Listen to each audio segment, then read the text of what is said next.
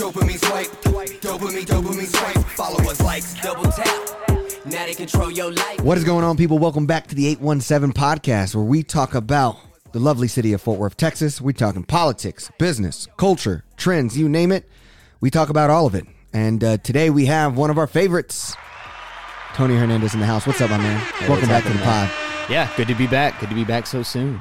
Yeah, you know, Jimmy's in Cancun.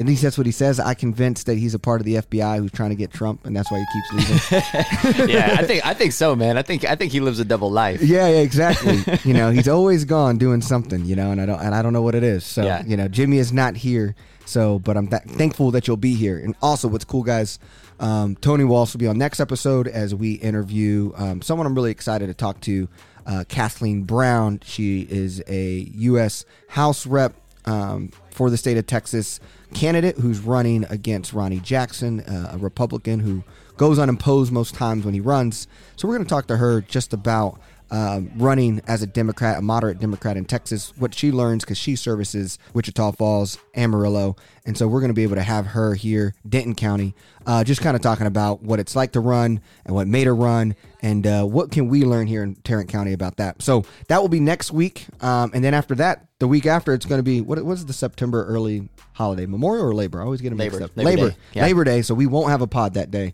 So these next two will be me and Tony. Let's go ahead and dive into the episode. So what you're going to have here is, we felt like there was a lot of news this week, just a lot of little things, nothing like dramatic, but just a lot of things going on.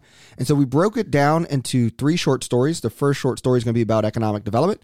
The second story is going to be kind of about taxes in Tarrant County and what Fort Worth is looking to do with taxes as we get ready for budget cycle and all that stuff. And then the next one is just, hey, Fort Worth ISD school rating. We got Tony here who had an awesome episode about kind of teacher pipeline, teacher recruitment. And so we kind of can discuss kind of the school rating stuff together.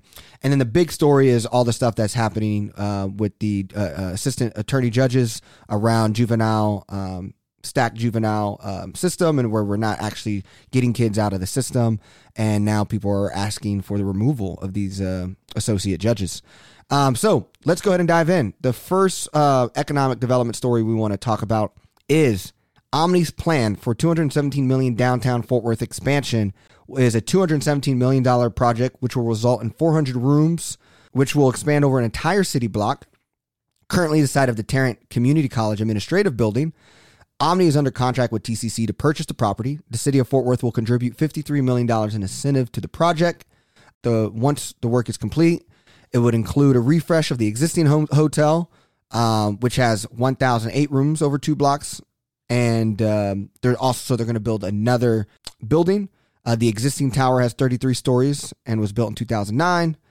There's going to be a restaurant, and the expansion was expected to start during COVID shutdown. The halt forced a full reconsideration of the project, which at the time had $174 million price tag. So the price tag has gone up. What is your thought about this story? Omni Hotel is an iconic brand here in our city. It's always busy. I feel like one of the most busiest places in downtown. Yeah. So what is your take?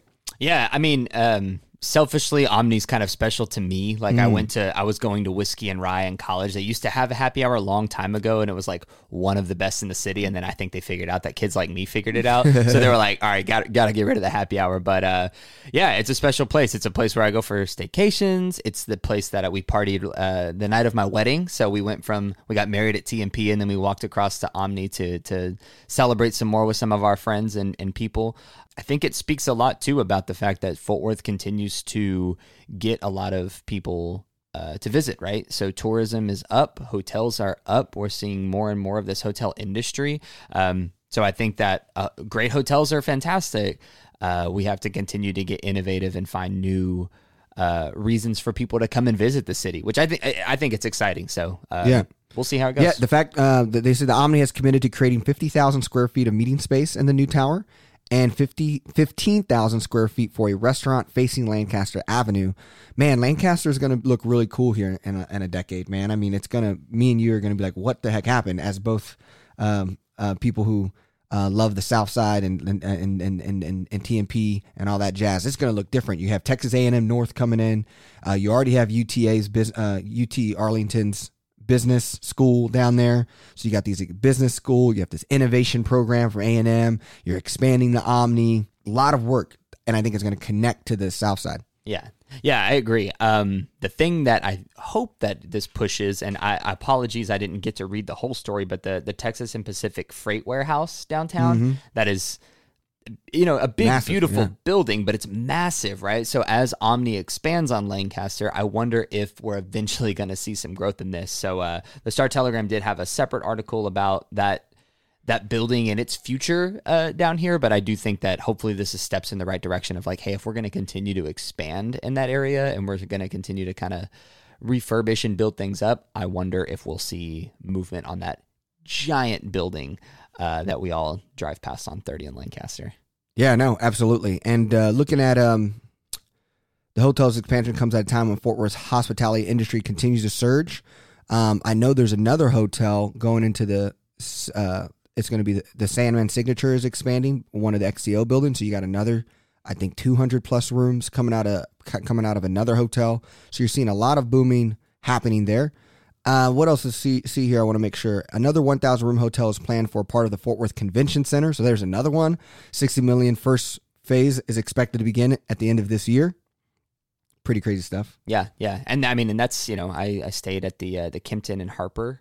Oh, Not yeah? too long ago. Yeah, I went to Il Moto on their first floor. Like, great restaurant, Oh, cool yeah? hotel, swanky, cool little like footwear details with like the Panthers and whatnot. But I don't know. Part of me is just like, wow, we're really riding this hotel wave. And I know you guys talked a lot about the short-term rentals recently. Yep. So I think that those are conflicting interests, right? And I think that it's an interesting take to see the hotels doing so well and that recovery going so well, and then watching the short-term rental debate kind of alongside it. Yeah. Yeah, And with so much positive attention about hotel expansion, I think it might be difficult to convince voters that short-term rentals are advantageous to the city. Yeah, 100%. And it looks like they have to spend a little over $202 million on the expansion, with 15% of hard and soft costs to minority and women-owned contractors, according to the city.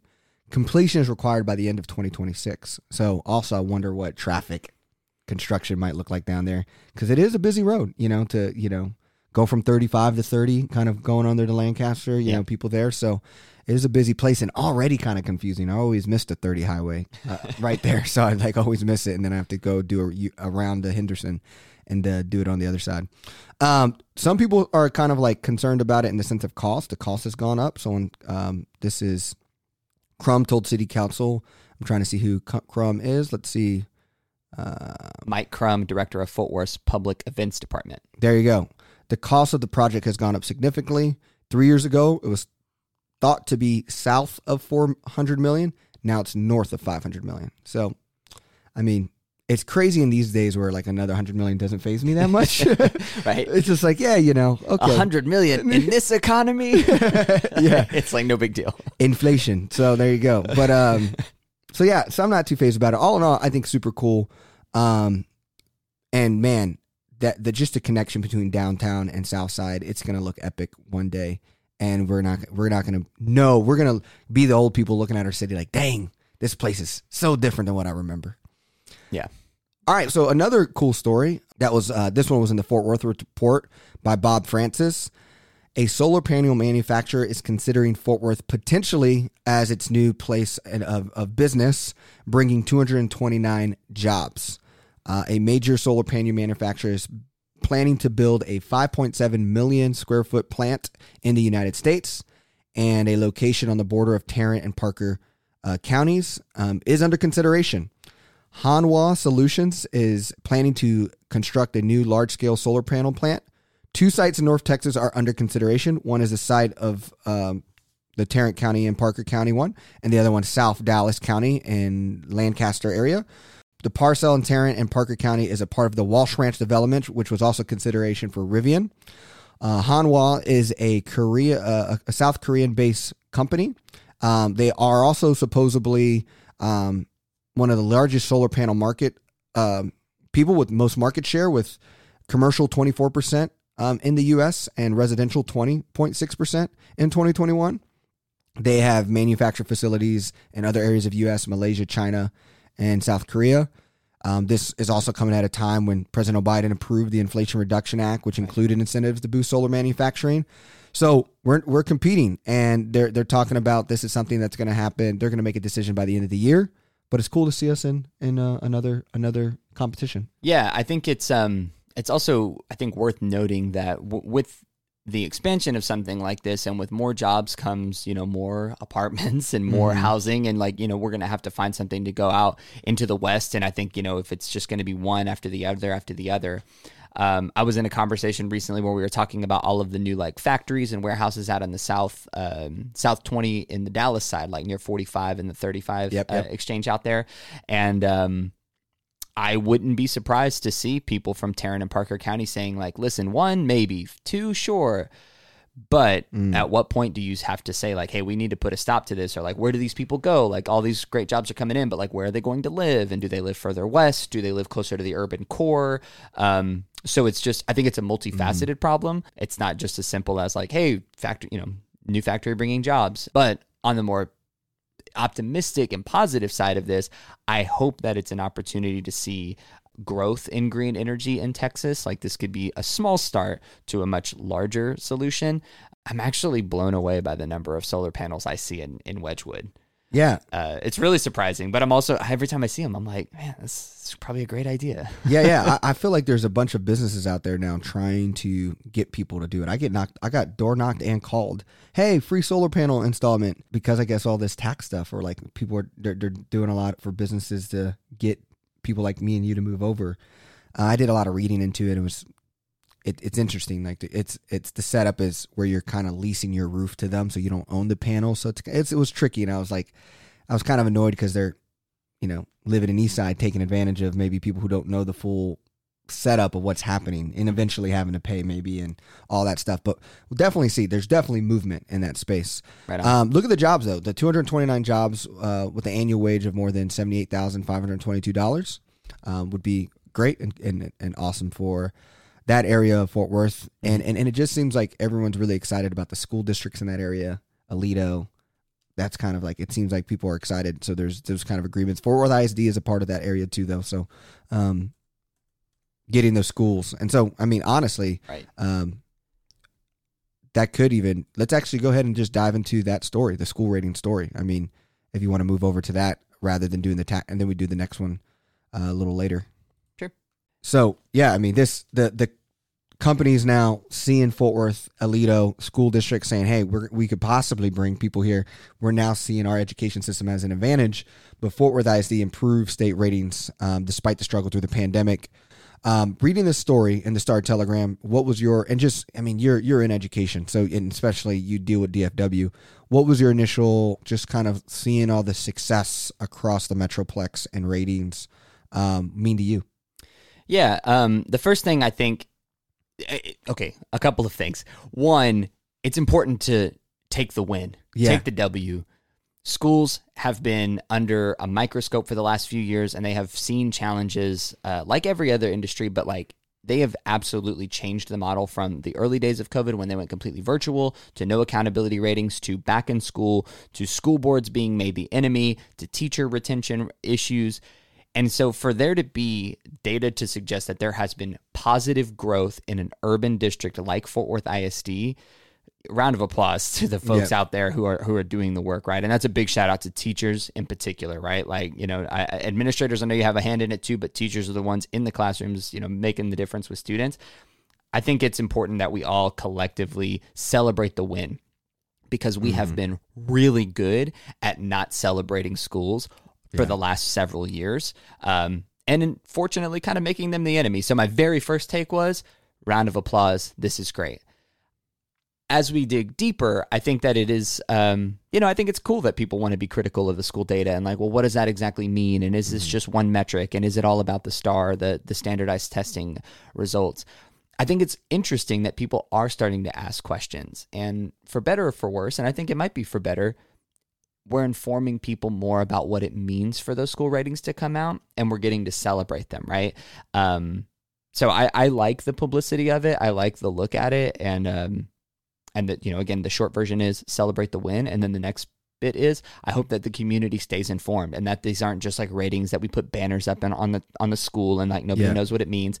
I think that there needs to be an active role for the district and for the campuses, specifically the campuses who did really well and the campuses who didn't do so well, to kind of tell their story of like, hey, here's where we are, here's how this is rated, and here's your role in it, and bring the community in and have parents and external partners and students even taking responsibility for, hey, this is what we're all marching towards. I think that could really instill a sense of pride that otherwise goes missing in public ed. And I'm saying that from, my days in the classroom, where I think sometimes students especially just kind of felt like they listen to the adults in their lives, and adult narrative shapes child behavior. And the narrative was, oh, it's a bad school, quote unquote. We're not doing the things that we need to be doing. So when you have wins like this, I think it's incumbent upon the adults in the room to share that win with students so that they have a sense of pride about where they go to school. So it's a great opportunity. I hope it isn't missed. But that was like the quick, like just me as a person take. Yeah. Fort Worth ISD broke out in Tarrant County as one of the 5 districts to improve a letter grade from C to B. And so a part of that was increasing the number of A and B schools from 41 in 2019 to 75 in 2022, and decreasing the number of D and F schools not rated this year under a 2021 law from 38 to 23. Yeah, I think this is just, like you said, I mean, really, we need that win, and especially going into the school year. Just having that fresh. And even just like looking at it from a state level, the metrics is significant. The Texas Education Commissioner, Mike Moraff, said during a press call discussing the release of the numbers, ultimately, if you have really low levels of achievement at a campus, and for several years in a row, you have a very high level of academic growth at the campus, you will not end up with low levels of achievement at the campus, he said. That growth was in districts across the state, Moraff said, with 25% of districts and 33% of campuses increasing letter grades since 2019. So, I mean, that's a big jump of Texas schools, which I was very surprised of, and I think a lot of people were concerned what was going to happen with grades. So it seems like a lot of people are celebrating and doing the work. Yeah, and again, I think that it's great that we're seeing the win and the fruits of the labor are there, but one has to ask the question: did it come at the expense of teacher retention, right? Like, did it come like, and I think that that's a really hard trade-off, right? But like, it was clearly good for students. Student outcomes increased, but was it at the cost of teachers feeling overworked, overwhelmed, overstressed, whatever the case might be? That's tough, right? That's a tough tension of opposites there. Yeah, because they were saying like some teachers, like most teachers, was doing after school tutoring. Had people doing summer tutoring and all that stuff. You had the implementation of reading academies as well, which was state mandated, and that was rolled out in different ways. But that was, hey, you are going to do this additional work, and the work paid off clearly. But again, it was asking more of a population of employees who are already doing a lot of work. Yeah. Well, Tarrant County also saw a lot of turnover in the city, and so they're doing all they can to, and in the county, for government positions. And so in this third short story, we're going to discuss what are some of the budget priorities for Tarrant County, but then also the city. We talked about this earlier, me and Jimmy, and how this was good for the county, but Tarrant County employees are in line for 2 raises by January. Employees will receive a 4% raise October 1st and an average 3% merit raise in January. So that is coming. Tarrant County has struggled to retain employees since the pandemic.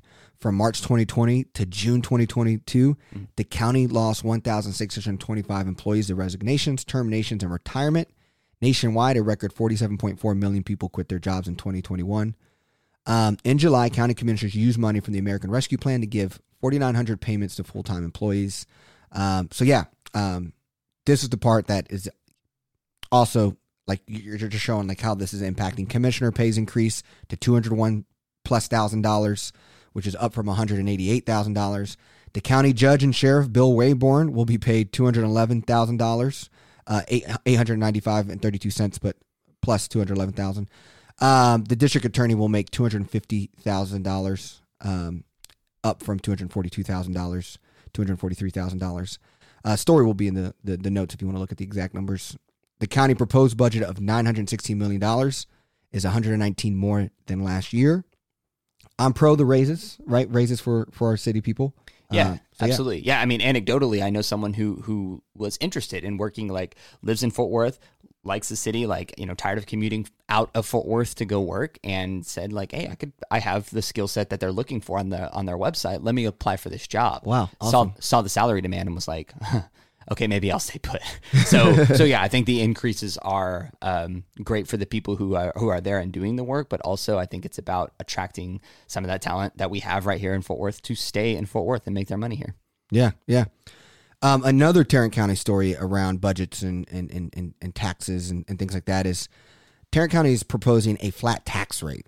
Tarrant County wants to keep the tax rate the same heading into the next fiscal year, but homeowners will pay more to fund a $916 million budget, which we just talked about in the other story, which is an increase. So if the owner of a $350,000 home, they would pay $802 in county taxes under a proposed tax rate of 22.9 cents per $100 of property value. Residential accounts increased by an average of 14.6% in 2022, according to the Tarrant Appraisal District. So taxes on the same home could have been as low as $729 a year ago. So you're seeing a jump of, if you have a $350,000 home, you're looking at a jump of $70-ish. Some will see a smaller tax increase if their home value didn't increase as much, but I feel like a lot of people's houses did. I just found this interesting that they're, you know, I feel like I know the city is lowering their tax rates, property tax rates, but our taxes will still go up because the value has gone higher than the decrease of the property tax city. But the county commissioner unanimously approved the proposed rate as a record vote at their Tuesday meeting, but the final rate won't be decided until September 13th. They can lower the rate at a time, but can't go higher. Yeah. This is one of those things that I just like, I'm not an expert in, and I'm just like, you know what? I bet there's someone really smart listening to this podcast who's like, oh, I got a hot take. Great. Reach out to the 817 podcast and share that hot take. Because for me, I'm like, look, man, I'm just going to pay the bill when the bill comes due. Yeah, right. You know, I guess, yeah. And to me, you know, obviously property taxes for city property taxes are highest costs for Fort Worthians. I just think it's interesting because we're raising budgets, but at the same time, there just seems like Texas is flush with a lot of cash. I know Jimmy talked about this cash reserve that the state has, and I don't remember that story. But even now, you know, Fort Worth Report just over the weekend posted about sales tax revenues are also popping and heating up.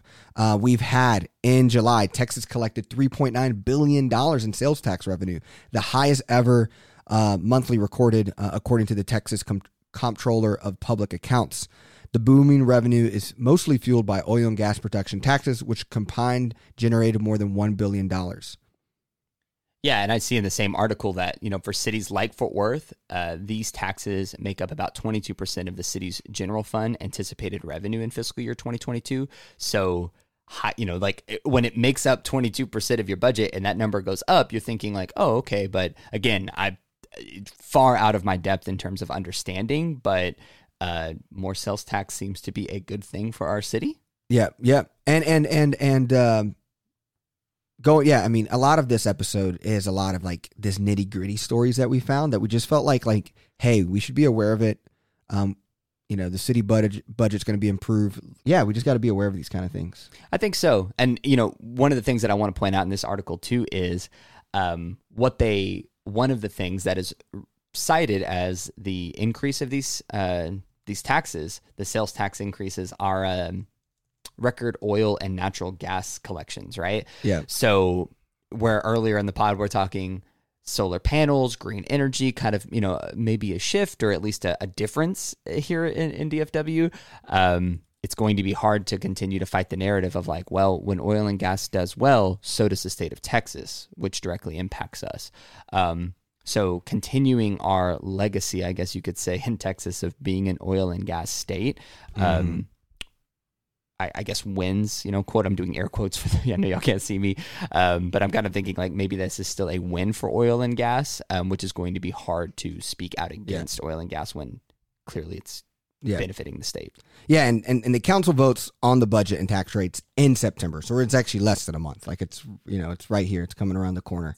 So this is why so much of this I think is interesting, because it's so fast. I mean, like where was these discussions? Like it just seems like we were expected to have an interview this week, and we decided to push the interview back because all these little stories that started popping up. And I'm like, man, I would have prepared, the podcast a little differently, but all this budget stuff just seems, like you said, over my head. And we're people who we try to read the news and understand I'm trying to stay informed, right? Yeah. But I just find it really interesting that all of these things happening right at the very end of it all. Like, how do you educate the Fort Worthian, the average Fort Worthian about all this stuff? Yeah. Who's going to see their property taxes go up and then see in the news that sales taxes is booming. And it's like, so why is my property taxes going up if sales is, and it's like, so it's just a lot of that stuff that I think, and then people are nervous about property taxes and all that stuff. That's, a bigger concern than ever, I feel like, for people. Right. Yeah. What affects my bottom line? And I think that, this goes back to really what you created the 817 podcast to be about, right? Like, it's hard to stay this informed. And like you said, like, you have a podcast dedicated to it. You're reading the stories, you're looking at the articles, you're subscribed to multiple news sources, and still it feels very daunting to be well equipped to this. So then when we talk about low voter turnout in Tarrant County and in Fort Worth, is it so hard to believe when these things are hard? And like, what are people worried about? They're worried about putting food on the table. They're worried about gas in their cars. They're worried about paying their property tax bills. They're worried about where their kids are going to school and what the outcomes of those are going to be. Oh, and then by the way, you need to be thinking about how we collect revenue as a city and the expansions and what businesses those matter might displace. It's complicated. It's hard. And I do think, shout out to every one of your listeners who stays informed and is working hard and trying to be a well-informed Fort Worthian. But on the flip side, I get it. It is a grind to stay informed and to want to make a positive change in your city. So got love for everybody listening right now, because you're taking the hard step of wanting to know more, even when sometimes it's just like, wow, there's too much. Yeah, 100%. Speaking of another topic that's nice and that's very gritty, it's the big story. The big story came out recently. Nicole Manna, investigative reporter for Star Telegram, does a lot of great work around keeping the criminal justice system in Tarrant County and Fort Worth accountable, and just doing a lot of great articles. I mean, she did the 76104 article on life expectancy, done a lot. But her news stories around the juvenile court either postponing or canceling juvenile cases is really interesting. So there's two kind of stories by her that we're going to walk through. The reason why it's important to walk through both of them, you already have, County Commissioner Glenn Whitley coming out and saying we needed to fund the two associate judges. So what is happening here? So the two associate judges are not actually potentially are not doing their job. The Fort Worth Star Telegram reported on an audit Friday after obtaining a copy of a 21-page audit uncovering wide-ranging problems at nearly every level, including violations of Texas law on how some youth are housed and how two associate judges who handle juvenile cases cancel or postpone most of their scheduled hearings, which then leads to more juvenile kids, I guess, being stuck in centers and detention centers, and overcapacity compared to the amount of staff, kids sleeping in cots. But what I find very interesting about it, if I get to the number here, is that the two judges, Cynthia Terry and Andy Porter, who are appointed, Judge Alex Kim, who's elected, appointed them to. So he's getting a lot of slack. He's trying to protect, saying he runs an efficient court system, the most efficient one in Tarrant County. But what's crazy is both of these, the audit found that one associate court had 744 hearings on the docket, but canceled or delayed 61% of them. The other judge failed to hold 67% of the hearings on the docket. The audit didn't include the judge's name, but we do know it's Cynthia Terry and Andy Porter, who are both running for office. Porter is running for the election of the Criminal District Court number 4 bench, and Terry is running to be the 325th District Court judge and is unopposed. What did I miss in here, based off you reading this as well, on what do you find interesting, why we decided to make this the big story ultimately, and why it matters to us at Fort Worth? When, looking at this, it's really disheartening to know. I mean, you said it, 61% of hearings canceled or delayed. These are kids. And when we're keeping kids in detention centers and we're not having them back with families, back in schools, back getting what they need to do, we are setting them up for a life of repeat systems, right? Systems are designed to do exactly what they do, and they're going to get the results that they're designed to get. And I have some pretty serious questions about what in the world these folks are doing if they're not holding court. I feel like if you have a job and your job is to hold court and you don't do it, you should be fired from that job. Yeah. And again, I oversimplified. I don't understand the ins and the outs of it. One thing too that I think was worth looking at here is this issue is not independent of race. So, quoting the article, looking specifically at June 27, they found that 107 of the youth being held were people of color and 9 were white. That is not reflective of the demographic of the city. So it makes it, and another quote here, it's difficult to imagine that it is accidental that over 90% of the long-term incarcerations in our juvenile detention center are either African American or Hispanic, and that only 7% of those incarcerated long-term are white. There is something systemically wrong at our juvenile detention center. It's hard to understand how it's not racist, and I don't use that term lightly. These issues, I think, are sometimes things that we don't want to believe are necessarily right in our backyard, right? Like we watch the documentaries and we read the big books and and we see the stories playing out.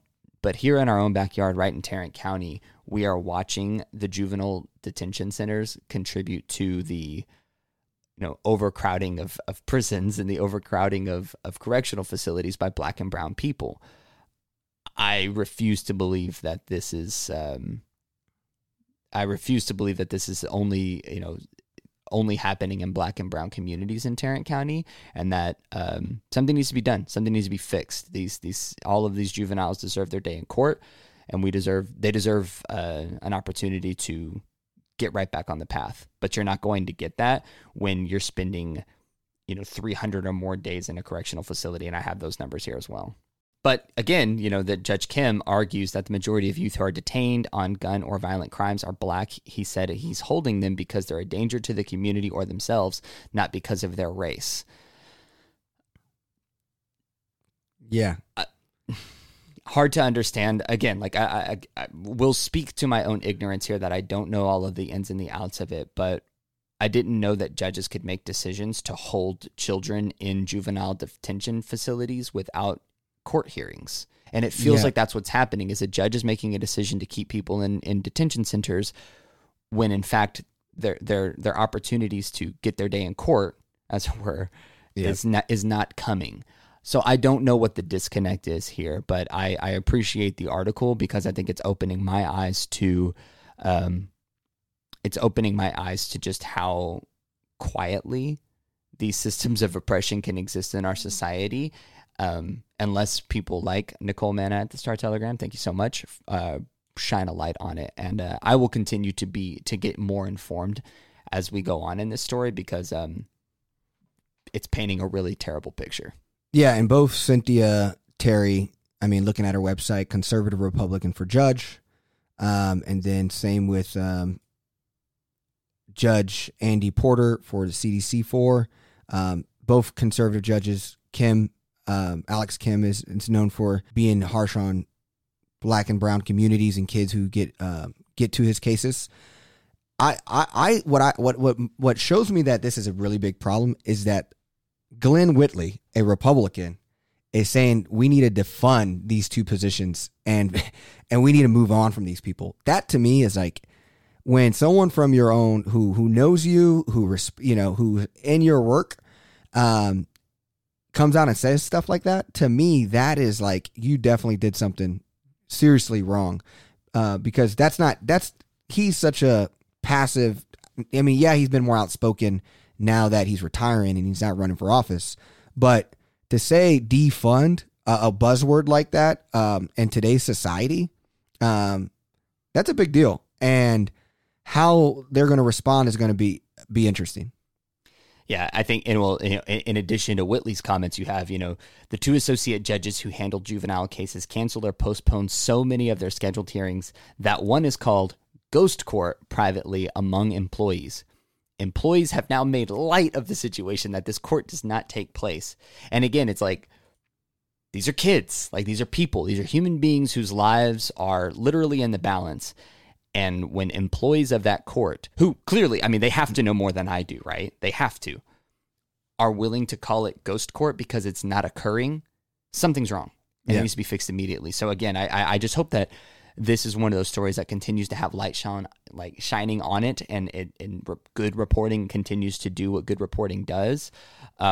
Because I like, yes, people have a hand in it, but this is a system issue, and the system needs an overhaul if Black and brown kids are spending this much time in juvenile detention centers in Tarrant County. So I hope that the system is fixed. I care less about the individuals, and I care way more about the holistic idea of like, we have to figure out how we get juvenile court to be running more effectively and efficiently, to do what it's supposed to do. Yeah, I mean, and then it gets crazier where, I mean, they're holding kids, sex traffic victims, in these juvenile detention centers. Like, as like, and people are like, why would you hold sex traffic victims in a place where you're supposedly also holding the same population of criminals? This was by Judge Pat Gallagher of the 96th District Court. Alex Kim then says pods in the girls section are single cells, and juvenile services often tries to place them into programs that can protect them. Medlin confirmed that some have been referred to Unbound North Texas, a nonprofit that supports victims of trafficking. But like, that is even a crazy part. Now you're pitting victims who actually need, more additional support and don't need to be seen or identified as criminals or be in the same areas of criminals. Even though, to me, I won't argue that juvenile kids are, I'm going to call it juvenile kids criminals the way Alex Kim does do naturally. But then also we were talking about off mics and off recording, how like there's a YouTube stream. Kim is like live streaming. Like Alex Kim is like live streaming his court hearings with kids, making them live on Facebook. People are commenting. He's kind of using it to build his celebrity because he's an elected official.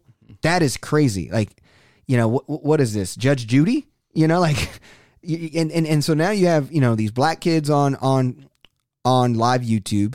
You're bashing on them. You're making them look silly or stupid. And then there's even data saying that ones with comments got harsher opinions based off of what the comments were on the Facebook. So yeah, that's just that. I mean, there's so much, like you said, systemic issues going on with this that allows people to get away with this stuff. Mm-hmm. This same goes with what's happening with Wayburn and the adult system during the pandemic. And I think it's easy as a society, again, right? Like we talked about it earlier about like our minds are limited in what they can be thinking about. So many people we have to think about what's right in front of us a lot of the times, and we don't have the luxury of thinking about everybody else. And I think it's easy, given this narrative around society of like people who make bad choices get bad things. And I think it's easy to dismiss stories about overcrowded jails. I think it's easy to dismiss things about juvenile court because you're just like, well, I guess those kids should be doing right. And I'm like, it is not that simple. We don't know. Like it's frustrating because if it's not brought top of mind, and this isn't, in our faces all of the time with all of the other competing priorities that we have to think about, then unfortunately these folks are forgotten about. And I wonder who's fighting for them. I wonder if they are going to get their day in court. That's what I care about deeply. But I just think that there's something to be said about the whole of this has probably been going on for some time. And if we aren't bringing it top of mind, and again, shout out to these reporters who are saying like, hey, I'm trying to put this top of mind for you. I'm trying to make sure that this hits news. Yeah. I'm trying to keep this on your radar. Otherwise, I don't know who's going to fight for those kids. And that really concerns me. Yeah. June 27th, they reviewed cases and found that 116 juveniles were being held in detention centers, which is staffed for 104. And like what you were mentioning, one juvenile had been in detention for 515 days. He or she will be tried as an adult. It was awaiting transfer. So now you're an adult. Like you're not doing, and like, so there's so many layers of why this is bad. Yeah. 90% of them are black or brown. Why is that, that are being held up? They're being held up in places that are not even staffed to actually keep all of them. So when you have more kids and less staff to handle that, what happens there? Oh, wait, and we're putting sex traffic victims in these centers. Oh, and then wait. Oh, we pay these people tax dollars to do their job, and they're not doing their job. 60% plus for both of these assistant judges who are running for office on our dime. I mean, then we got to the Facebook, YouTube stuff. I mean, the county had to deny $9,000 of ad revenue from the YouTube channel. Like, that is crazy. The county rejected $9,000 payment from Google earlier this year from Kim's court hearings. That means a lot of people are watching this, and now, to me, which is very sad. And so this is just a crazy story, and this is why I think it's the big stories, because we don't know a lot. This is not our expertise, Right. but surely more is going to come out. And if Glenn Whitley's telling you we got to get these dudes out of here, like, using words like defund as a Republican. The only two people who are doing that now are wanting to defund FBI because they're crazies. So it's like he's using big words here. Yeah, I don't disagree. And I feel like Maddie should be. I mean, it's county, so it's hard for her to have to say something on this. Right. I think you could probably go in and do the data on how many of those kids are Fort Worth Fort Worth kids. Yeah. That could be used for it. Important to note here that Judge Kim. The Supreme Court of Texas told judges they had to broadcast proceedings, including juvenile hearings, and recommended they use YouTube. So the Texas Judicial Branch sent instructions to judges about how to create a Zoom account. So that's a COVID remnant. But again, I think it's interesting that it's like it just became... It stayed there, right? And in some Depending cases... on your Facebook page. Right. And in some cases, it says here in the article, Kim continued to stream the hearing of children under the age of 14 against the law. In others, he spoke the child's full name and gave a summary of their alleged crimes. The attorneys complained, so a couple of local attorneys who have spoken out against this. And, they also said he treated the hearings as if they were being held in a live TV courtroom. So like you said, it's like, is this Judge Judy? And it's just, what does it do to those? What is it? Kids are impressionable. Yeah. And if you tell something or somebody that they are this way and you treat them as if they are this thing, in this case, a criminal, an adult criminal who needs to be in a detention center for 200 or more days, they will internalize that. Identities are being formed, lives are being shaped. And I am genuinely concerned that instead of, quote, keeping us, safe from these teenagers, these children, as dangerous to society as Judge Kim would have me believe, I wonder if, in fact, what we're doing is we're further harming them and their ability to get back on the right path, get back into school, be re-engaged in all of these prevention activities and all of the wonderful things that so much of Tarrant County is trying to pour into. I don't know. I've never been inside a detention center, but I hope that they are getting all of the proper rehabilitative services that they need while they're there. Yeah. And I find it hard to believe that they are. I mean, especially when the person is willing to, quote unquote, say, he said he's holding them because they're a danger to the community or themselves, not because of their race. Yeah. But like to call any teenager a danger to the community for any kind of crime that's not murder, gangs or whatever. And there was maybe some squabbles with having guns and things like that. But like, that's like, to me, you want someone who has a positive, hope, believe every child could have a great life. Every kid has a good heart. Like that to me is just like, you're already creating an operating system of evil and scare tactics to the community. Oh, right. These black kids with guns are bad when, yeah, it's just that's to me like also just scary. Yeah, I definitely agree with you. So y'all know, the state ultimately dismissed the complaint and said that Kim's conduct, quote, while not necessarily appropriate, did not rise to the level of sanctionable misconduct.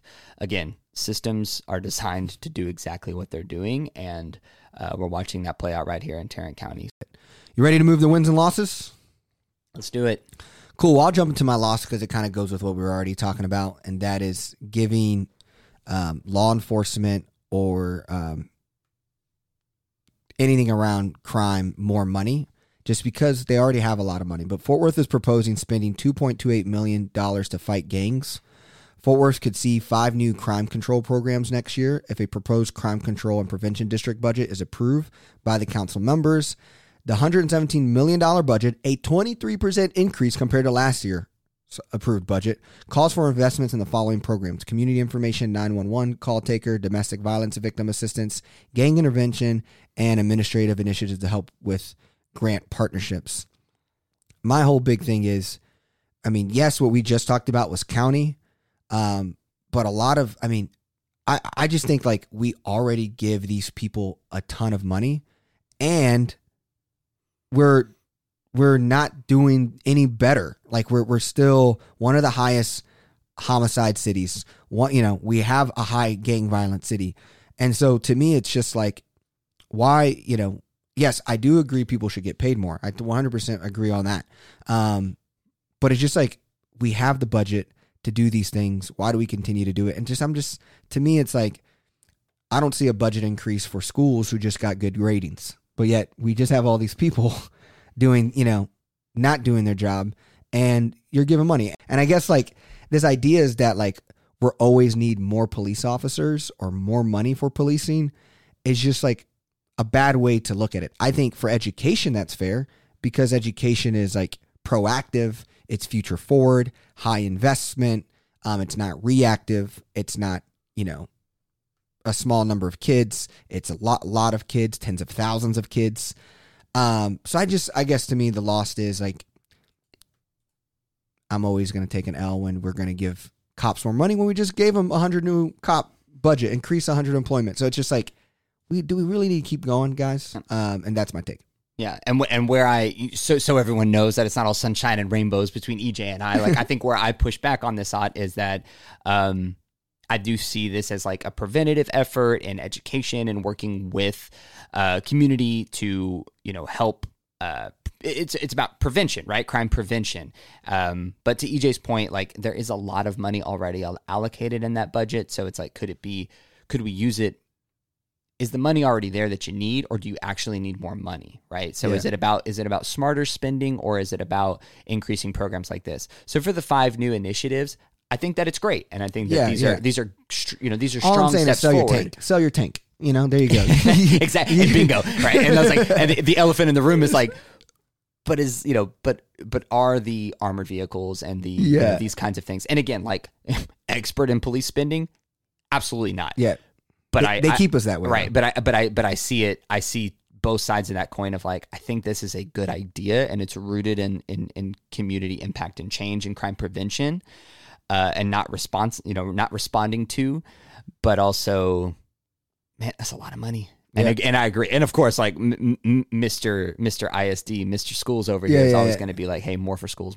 But yeah. And I think that's a big the split in like a progressive worldview of like, we're all public schools, we're all for our teachers. And if you look at teachers and teacher associations, they're very progressive. They're usually funding Democrat candidates. And then the opposite, which I think both a police officer and a teacher has the 2 hardest jobs in the world. Yeah, but like tough word. But police officer and police associations, the Manny Ramirez's of the world, they're out there, endorsing Jungus Jordans of the world and the Carrie Moons of the world and backing these conservative candidates. So, like, to me, there's just so much darkness in it all that I'm not even sure if each side should be able to be getting involved in politics, because you serve all kids and you serve all communities. And so it's just like, it's just a big swampy mess of like, we just got to keep bringing it top of mind, and just, that's my take. I'm going to keep it top of mind. It's not the end of the world. It's normal for Fort Worth. Right on. So yeah. But speaking of, I mean, police officers, your loss is also associated with this as well. Yeah. My loss goes, really to, it's about the murder trial for ex-Fort Worth police officer Aaron Dean, rescheduled after many delays. Aaron, I want justice and closure for the family of Tatiana Jefferson. I hate that this has been drug out. If you go back to this podcast, probably a year ago, we were one of our wins was like, hey, we are going to prioritize. Like, it seems like the city is going to make this a priority to get this case up and running and for justice to be served, right? Just closure. No stance on this thing of just like have the case and let's bring closure to this story. And unfortunately that hasn't been the case. So finally looking at the trial beginning in December of this year. Yeah. And all of this, like, again, it's police unions, and they have an entire system and structure that when a police officer is in the hole for something they did, a mistake, they know how to do this stuff. They know how to keep it dragging on, kicking out the judges for being biased or whatever. Like, this is association union-backed stack process of when any of their guys are seen as the bad guy, we know how to not give the trial the right case that it needs. Where, Tatiana Jefferson and their team, has to find a way to compete against that. And so you got local associations, local processes, knowing how it works. And, if you get a national, if Tatiana's group gets a national judge, or like they're not using someone who's from Tarrant County, you just don't know. But it's just like, this to me is an example of like, good old boy, protect your crew even when they made a massive mistake. Let's go to wins. My win is, I think it's a cool story just because I fly a lot, and American Airlines is one of our biggest employers in the Tarrant County area. The American Airlines group Tuesday last week is buying 20 jets from an aircraft maker called Boom Supersonic, becoming the second major U.S. airline to bet on ultra-fast passenger travel. The deal brings Boom overbooked to 130 airplanes, including options valued at about $26 billion. What's really cool about this, it's American Airlines and United Airlines are doing this, but check this out. You're talking about cutting travel time in half. Going from like Miami to London in under 5 hours, cutting nearly 9-hour flight time between the cities by half. This is just, we got a while before something like this happened. They're saying first passengers don't happen until 2029, but it's just cool to see that, supersonic travel and jets could be a thing. Yeah, we can get to our destinations faster and just stare at our phones even faster, right? Classic, right? Classic. But anyways, I thought it was a win for American Airlines. Yeah. Innovation story for the Metroplex, and go from there. Yeah, and my win, similar in the kind of innovation side, is Fort Worth. Bringing Wi-Fi. Fort Worth rolls out free Wi-Fi in 5 neighborhoods. So about 40,000 people who live in Fort Worth can now get free Wi-Fi in their neighborhoods. The initiative was created to promote digital inclusion for Fort Worth residents who lack home internet. And the 5 neighborhoods are Ash, Crescent, Como, Northside, Rosemont, and Stop 6. Silas Allen had reported about this first in November of 2020, and the Star-Telegram linked that article in there. So it's cool to see, hey, in 2020 we talked about it, and now in 2022 we're seeing the fruits of those of that labor. So bridging the digital divide in Fort Worth, very cool. Love to see that. It's a big win. Yep. And we're using the American Rescue Planning Act that the city won with CARES Act funds as well. So what's cool about that, right, is I remember when having Michael Crane on, they were talking about what are things we can invest in that have long-term benefits that, you don't have to maintain or keep up. So this is really cool to see that in action. All right, beautiful people. Well, we are done here. You guys have been great. Thank you so much for checking it out. And if you listen all the way through to this end, you are a true rock star wanting to know what's going on in the lovely city of Fort Worth. Please subscribe, share with a friend. And next week we have Kathleen Brown's interview, a Democratic candidate who's running for a U.S. House seat in the state of Texas. So we're going to be talking to her and going from there. Peace, love. Have a good one.